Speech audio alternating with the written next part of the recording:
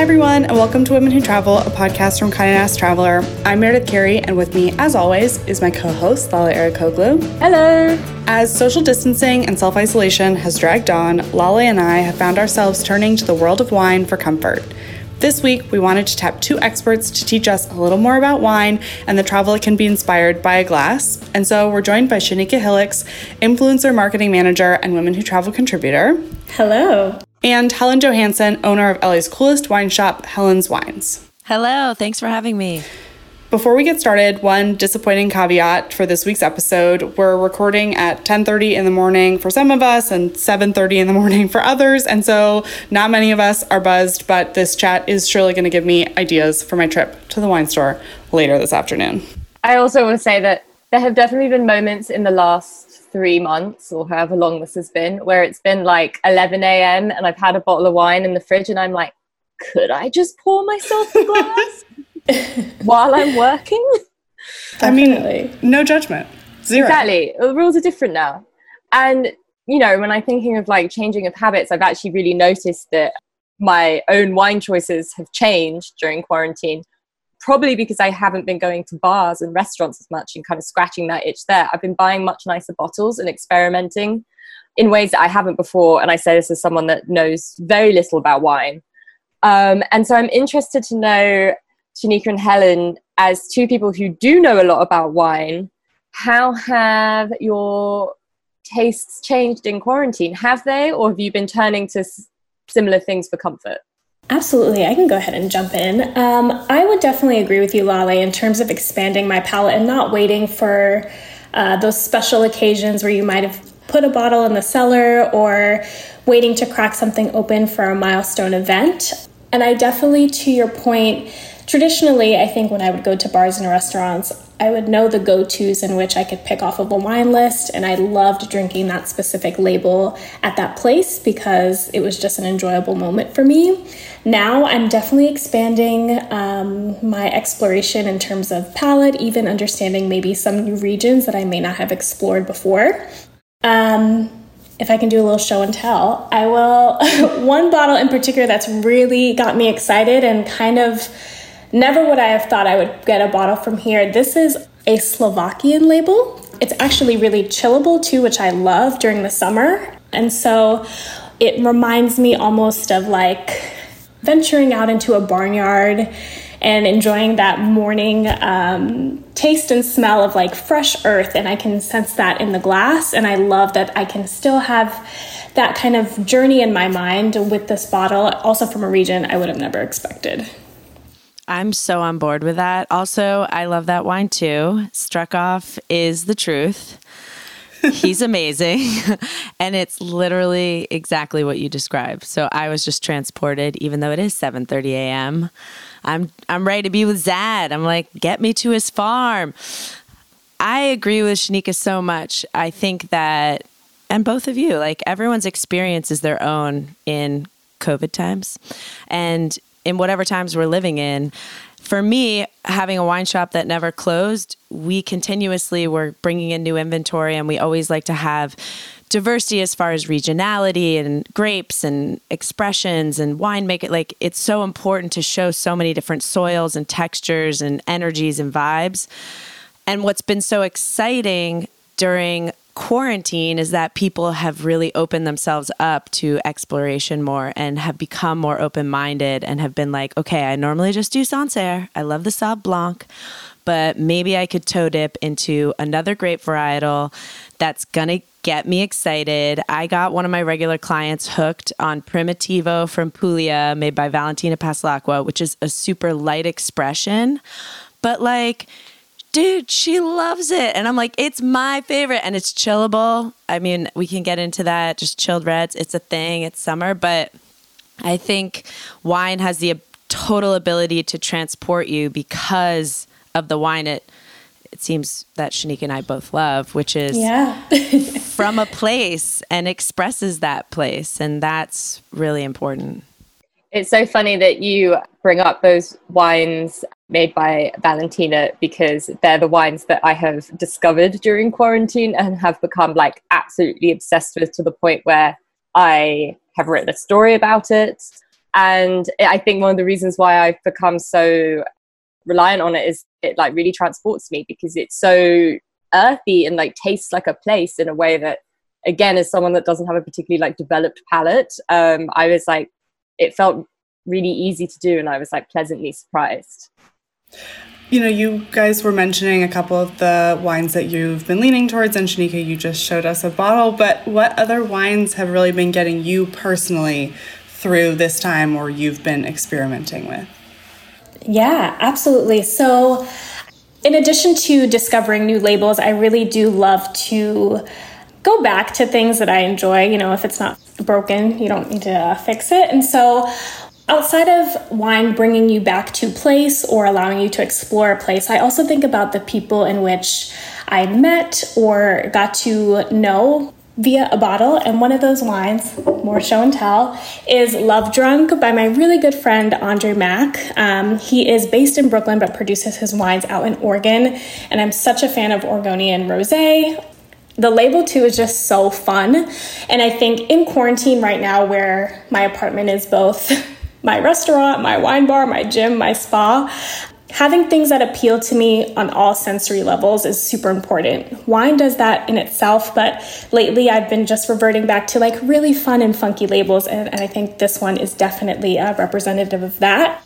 In addition, there's a little story behind this, but when I was first getting into wine, like super hungry to learn, wasn't contributing to any publications, and just had like a little blog page on my .com, I remember seeking out specifically Black winemakers to highlight, because at that time I wasn't seeing them in the press. And so this was my attempt to kind of fill that void there. And I remember Googling just like Black winemaker US, and Andre being one of the first people to pop up. And I cold emailed him, and at the time, he's like, well, why don't you come out? I'm based in Prospect Lefferts Gardens, and invited me to his home, like sat me through his home, had amazing music playing, and then literally tasted me through all of his wines. And Love Drunk is one that continues to be one that I return to, not only just because it's rosé season. I actually think having rosé throughout the year is something more people should do. It's great with takeout, so if you're supporting your local restaurants, I find it to be a super easy thing to drink while you're enjoying food. But yeah, Love Drunk from Maison Noir, for sure. I love that wine too. I have it. 2 for 2, Helen. We have it on our shelf right now. I love Andre. I think Maison Noir is dope. His wines are great. He has also 2 levels of wine, which I really love. Like, he has this really fun, casual, and then he has these like crazy elevated, like Burgundian style wines, and I love it. We're so in sync. I love this. I'm in sync. I agree with going back to the classics. I got like early quarantine. I mean, I was going to work every day, so that was my own type of quarantine weirdness, like driving through the apocalypse of empty streets. And like, we stayed open. We were fortunate that our restaurant did to go. Like, we were able to sustain. The wine business went a little nuts, as I'm sure everybody could understand. But I went back to like my first love, which was Burgundy. And I was like, I just want white Burgundy. So Chardonnay. But some wines I've been really excited about are from Switzerland, Domaine Cherouche, which is like high elevation, and they're growing Sauvignon for white wine and Gamay for red wine. I've also been really into like weird Italian wines, unusual Spanish wines. I've been trying to dig deep into what is being made in the United States, because I think that's something that is a blind spot for me. I love California wine. I love Oregonian wine, but there's people making great wine in Virginia. Some, okay, let's say not all, but some. But another thing I've been into in quarantine is like small, I don't like half bottles generally, but small format cans. Like Wild Ark Farms is making delicious sort of piquette style wine in cans. Krista Smith is making wine with co-cellars. It's like a sort of cider and wine. It's like fruit, alcoholic, but I can't remember exactly how, but she's awesome. That I just direct order from her for my house because there's no distribution of it. And she's my girl. I love her. But so that's something I've been into. Just, hey, crack a can. I don't know. For sure. Shower can wine. Shower wine. I've done it. Shower I've done wine. it. So I went from Burgundy to shower can wine. Given that quarantine, or at least at the beginning of it, I think it's probably a bit different now, but people were kind of trying to use the time as a moment of self-improvement or discovery, or just to sort of like hone a new skill or hobby, which I'm sure for the most part has dropped off most people's radars at this point. But, I think there probably are people, I'm sure, who are like me, trying to experiment with the wines they drink and learn about it a bit more. And travel through that. And I would love to know how both of you, Shanique, you touched on this a little bit with your Google search, but kind of started to dip your toes into the wine world. And when did it become like just something that you ordered in a bar or at dinner, to something you were actually like immersing yourselves in and making your careers or part of your careers? For sure. I come from a small town in Florida called Apopka. It's about 45 minutes outside of Orlando. So our fine dining scene is nowhere near to what a New York or California or Chicago is. But throughout my time in high school and college, I served all throughout to make extra cash. I started out at like a sports bar local to my town because it was super easy. And when I went to college, I loved the flexibility of serving, but I knew that I needed to like up my tips. I had just gotten an apartment and I just wanted to lean into something that I had fun with, but I needed to make a little more money.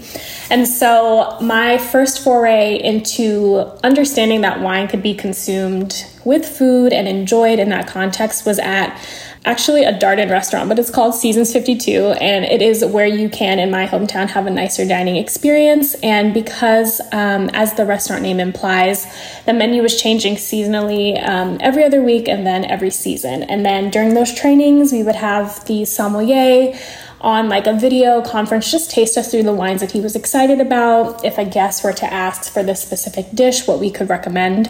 And so when I started getting tested on those pairings and, what would you give someone if they asked for the cobia today? Like those types of things really helped put on that level of thinking. And then obviously having access to the bottles at the end of the pre-shift, being able to taste and chat through.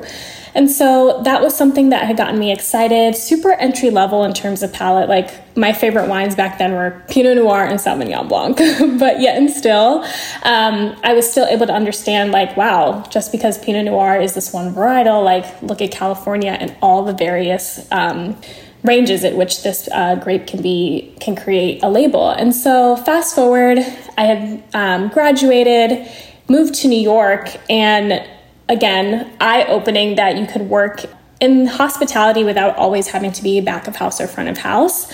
And then I just merged my degree in like English, my love for marketing, and then really started representing wine from like a PR perspective. So more trade relations, more grand tastings, understanding the 3-tier system, like super geeky stuff foundationally. And then from there, just continued, started going out and asking for the sommelier, like chatting with him to say, hey, I'd like to spend this much. Here's what I like.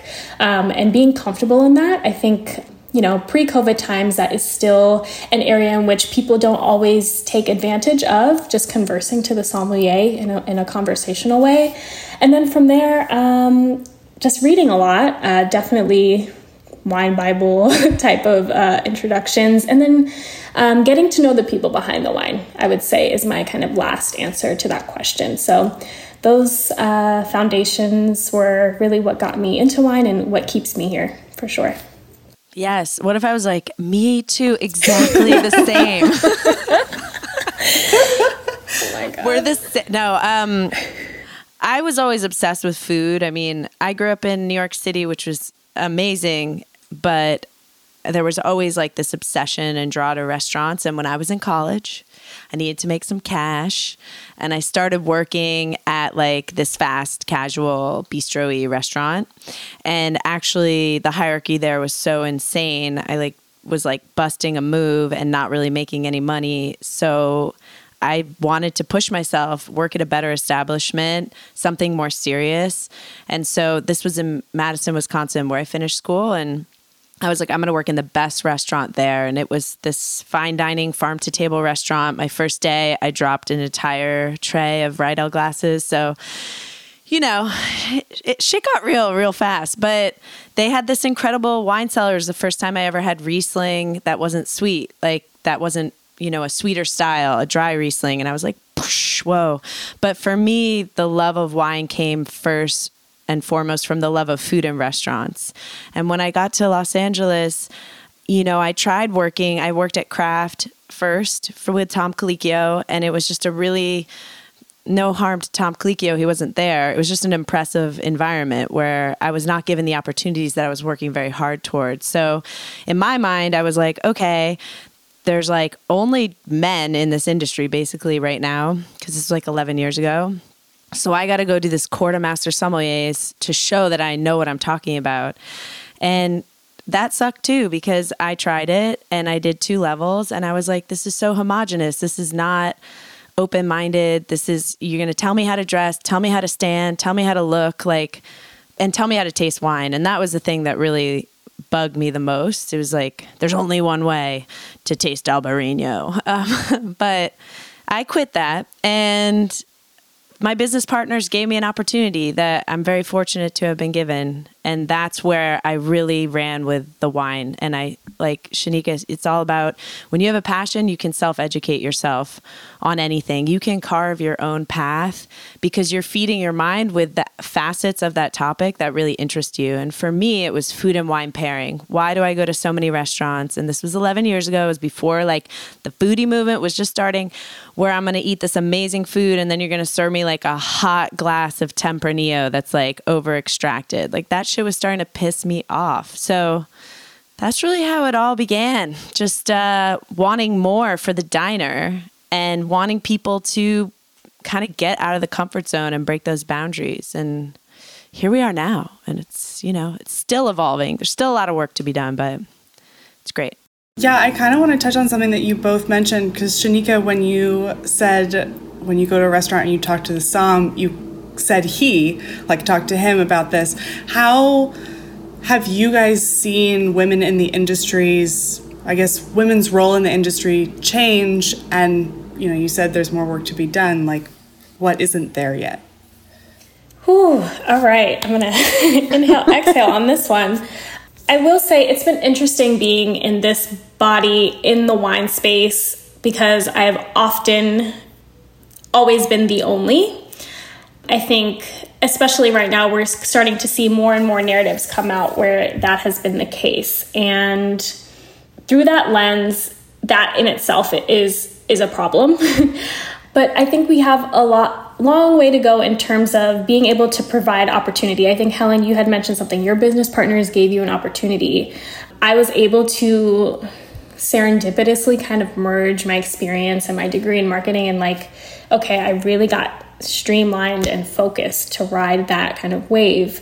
But I often am discouraged by not seeing Black and brown people lean into more of these positions. And I often question who is affording them those opportunities, because as we know, unfortunately, we aren't the gatekeepers in the hospitality space. And I would even argue specifically for wine.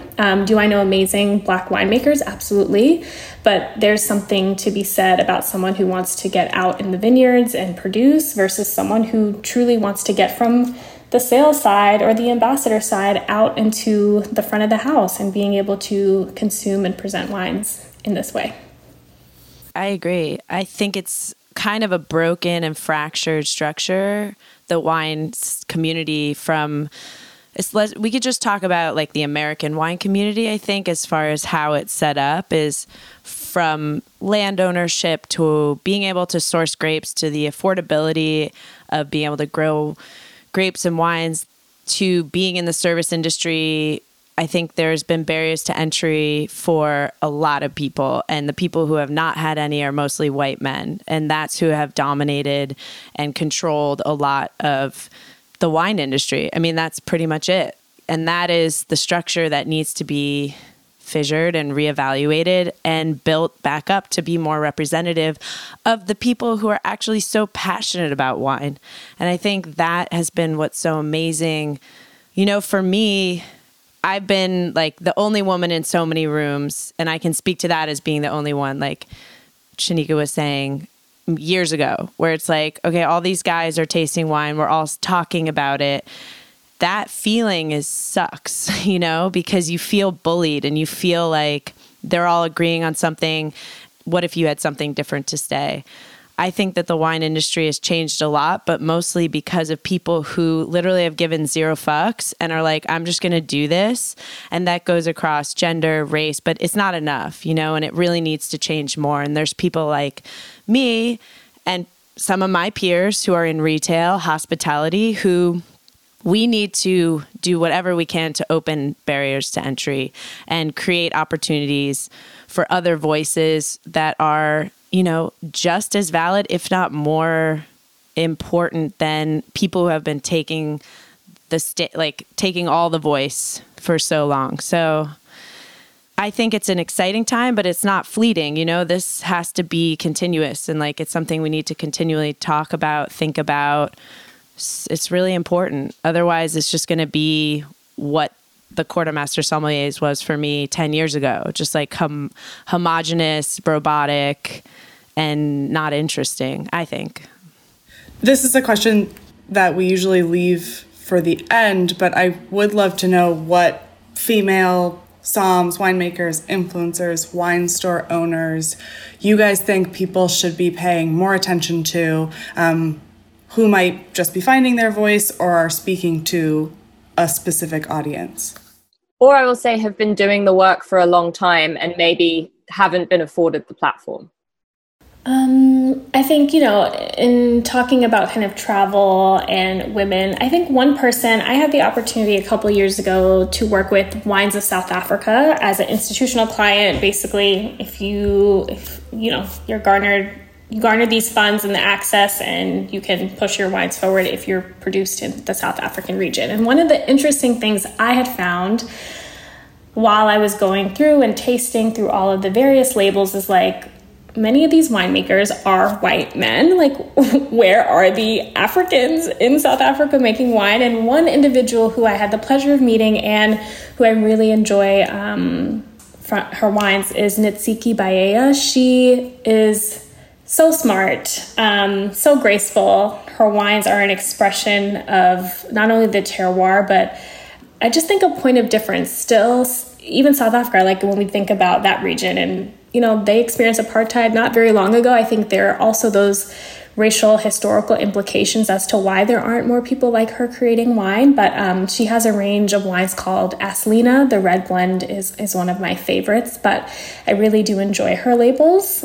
Another person who's not on the production side, but a writer is Julia Connie. So Julia, when I talk about kind of being one of the only people in the room, I would say often I would see her, and she's amazing. She's based in the DMV, came from beauty and then transitioned into wine, really knows her shit about champagne, and now is just created an awesome resource called Black Wine Professionals.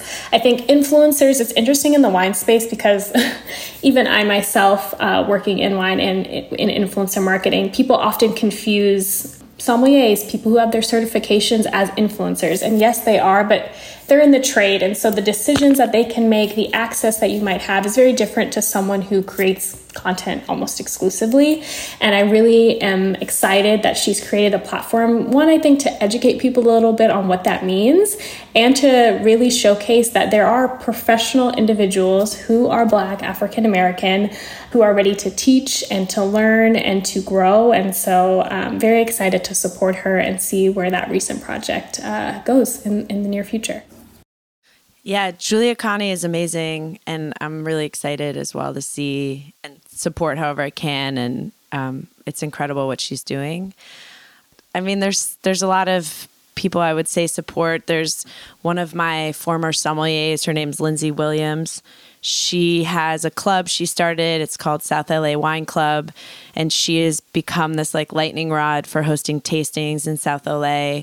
And she is incredible. She's was a nurse and doing this on the side and then working for me. And I was trying to hire her full time. And she was like, no, I'm a nurse. And there's a lot of back and forth. But she did a lot of my wine events. And she's incredible. She really has this very beautiful voice when it comes to talking about wine, and the passion just kind of overflows. And she is doing something really amazing and super serious. So that's cool. And she's just at the start, which is amazing. So it's like, it's amazing to support people who've been working really hard to get to a point and then keep supporting them. And then people who are just starting out. I always think about Los Angeles first. I think locally before nationally. I don't know why, because I'm like, there's a lot of change, even though we're in the LA, that has to happen. A woman I know named Sydney Love, she's like this beautiful wine writer. She's worked in wine, and her perspective is so spot on. She has an article that just came out in Wine and Spirits magazine, and it's like, it's awesome. And it's talking about California winemakers growing white grape varietals specifically to then macerate and make orange wine. And that is just so fucking cool. Like, I was like, that is a really awesome article. She's rad. I mean, one of my closest friends in wine, Daryl, she owns Peoples in New York. Got to give her a shout out. Got to support I will say, Daryl. these are Peoples. Peoples is been my go-to. The wild card is amazing. Anybody in New York needs to do it. She is the best. I met her in Sicily. The first day, we were like, who's this girl? And then we're like best friends. So I got to support her because, you know, she took a chance, and it was a real similar story to mine. And she called me and she's like, I got offered this deal. What do you think? Like, more women asking women what they think. Is this a good deal? Should I do this? You know, that really opened my eyes too, is like, are these guys taking advantage of me too? Is something that why we need to talk more and share more. She's rad. So we will link to that story that you mentioned. But I think when we were talking earlier about people getting more adventurous, I went into a local Brooklyn wine shop the other day, and the way it's set up, I can't like browse like I usually would, because I'm somebody who fully judges a wine by its label. I like really am just like grab the ones that look pretty or cool or weird and then like hope for the best. And because I couldn't do that, I walked in and I said like, I want your weirdest wine under $40. And they were like, okay, cool. And they brought me a Yeti and the coconut wine, orange wine, that was so great. But again, you know, obviously putting my trust in the people that know it best, but for people who can go through and look and grab things and maybe want to look beyond the label, what do you think people should look for when they go to the wine store and they're trying to be a little more adventurous or go outside of their comfort zone? I mean, look, good labels are irresistible. I totally get it. Like, they're cute, they're colorful, or they're just like, they look good all together. Like, I have a lot of customers like, oh my God, these labels are cooler than me. Like, I don't know. So I've had a few people say that. I'm like, they're just labels. But some of my favorite wines have like, I'm like, you need to get a designer because this label is so 1995. Like, there's this winemaker called Zeman, and they make a Mosca Bianco, and it's like grandma. It's so bad, but the wine is so good. So I see both sides. Like, obviously retail, vanity, like you want people shop with their eyes. But I've tried to, you know, balance that. We don't just buy stuff for the label. It's got to taste good. There has to be a story, an intuition, a vibe, because there's some labels that are great and the wine is just like absolute crap, or it's deeply flawed natural wine, which is something that, you know, a customer would not know. And then they open it and it's like, they don't know what excessive VA or terrible mouse, or like this wine has bottle shock, it shouldn't be on the shelf. You know, that's like asking a lot of the customer. So as a retailer, I try and just really make sure the juice in the bottle is really good. And then hopefully the label can like correlate, but be careful with just buying off labels, even though they're fun and so good for Instagram, right? I guess. Meredith, have you had any disasters? I mean, like, I'm sure in college I was like, ooh, this looks great, and it's $12. Oh, God. When I was in college, I used to buy this white wine that was 2 for £5. I mean, the purpose wasn't to, like, enjoy the wine. Oh, my gosh. I mean, nothing recently, thank goodness. But I think I've found myself, previously being self-conscious about not knowing a lot. I would just go in, like, head down, like, look at the labels, be like, oh, that one's cute, and then, like, walk to the front and leave.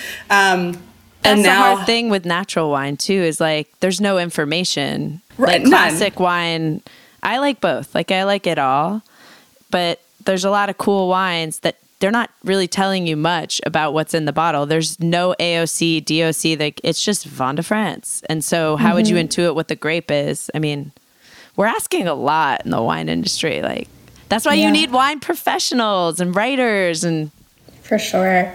I'd love to piggyback on Helen's response. Also, I'm going to co-sign people's so I had started right at quarantine their wild card selection. You know, you'd say, hey, I have this much to spend and tell us kind of what you like, similar to the wine shop experience. But I think one thing that I really like to do outside of just speaking to varieties that I've enjoyed, regions that I like to explore is also I've recognized how much of a contextual drinker I am. Like if I am out by the water and it's super hot and I'm having seafood, like I want a wine that I'm going to enjoy, regardless of maybe if I've never heard of the grape or not.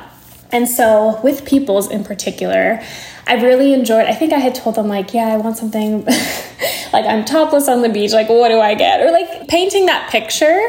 And so also another thing that you had mentioned, Helen, was like really unique grapes from Spain. So closing off with one more show and tell. So this is a really fun label. It actually is pretty, it's like kind of fun. This like cricket has a newspaper in his hand, but it's called Creek, and it's made from 100% Xarel·lo grapes, like XAREL.LO. So definitely not something you could spell correctly in a spelling bee, but super fun, from the Penedès region of Spain. And like, do I love Spain in terms of like Tempranillos and Vioras? Absolutely. But this brought me back to like, I had traveled to Barcelona when I studied abroad, and it was the winter season, and it was finally a time where I like got to see beach, and I had really missed home. And so it brought me back to just being able to like stick my toes in the sand, feel the sun, and it not be totally, just an amazing memory that brought me back. And just having this wine and tasting some of that acidity, it being really hot here in New York the past couple of weeks, was something that I was able to experience, and also ladder back to that description that I had given them. That was nothing about region, nothing about grape, and more so just this is where I want to be or where I envision myself right now. So I feel like the answer to the question then is like not find a good bottle of wine. It's like find people you trust to tell you the right thing. For sure. On the subject of places that we would rather be right now, when travel starts to kind of come back into our lives, where are some of the places, Shanika and Helen, that you want to travel to for the wine when you can? So I have, for the most part, really enjoyed exploring more US-based wines. Helen, you had mentioned that before, but I like wine shop and bar hybrids. I know Peoples is one of those, and I actually have yet to have the opportunity to go to them in real life, so it would be really nice to go there. But also, New York aside, in Charleston, there's a great place called Graft Wine Shop. My friend Femi actually is one of the co-owners. Has great taste in music. He always creates playlists that I love listening to, oftentimes while enjoying a glass of wine. And I have yet to venture to Charleston, so I would love to be able to go there, obviously explore the food scene, but pop up at the bar, grab a seat, and have a glass for sure. I can't wait to go to Peoples too. I haven't been. The last time I was in New York was October, and I was supposed to go in March. I haven't seen my family, and I'm like so proud of Daryl. So I agree. I'll meet you at the bar at Peoples. Yeah, let's meet up, Helen. I'm ready. I want to go there. I would like to go to the Canary Islands. It's really high on my list. It's been really high for a while. But I mean, travel is now such a luxury. Like just thinking back, I traveled a lot last year, and kind of not traveling, what Shanika's talking about really resonates with me is what is here that I want to do? What is within these states? There's so much culture and richness that like I haven't experienced, and I have heard a lot of amazing things about a lot of amazing places. So I'd like to do that. There's a lot of winemakers I want to visit. in the United States. But yeah, Canary Islands. Is there anyone particular in the Canary Islands, just again, because I am a rookie, that you want to go visit? I mean, Envinate would be like the dream because they're the best.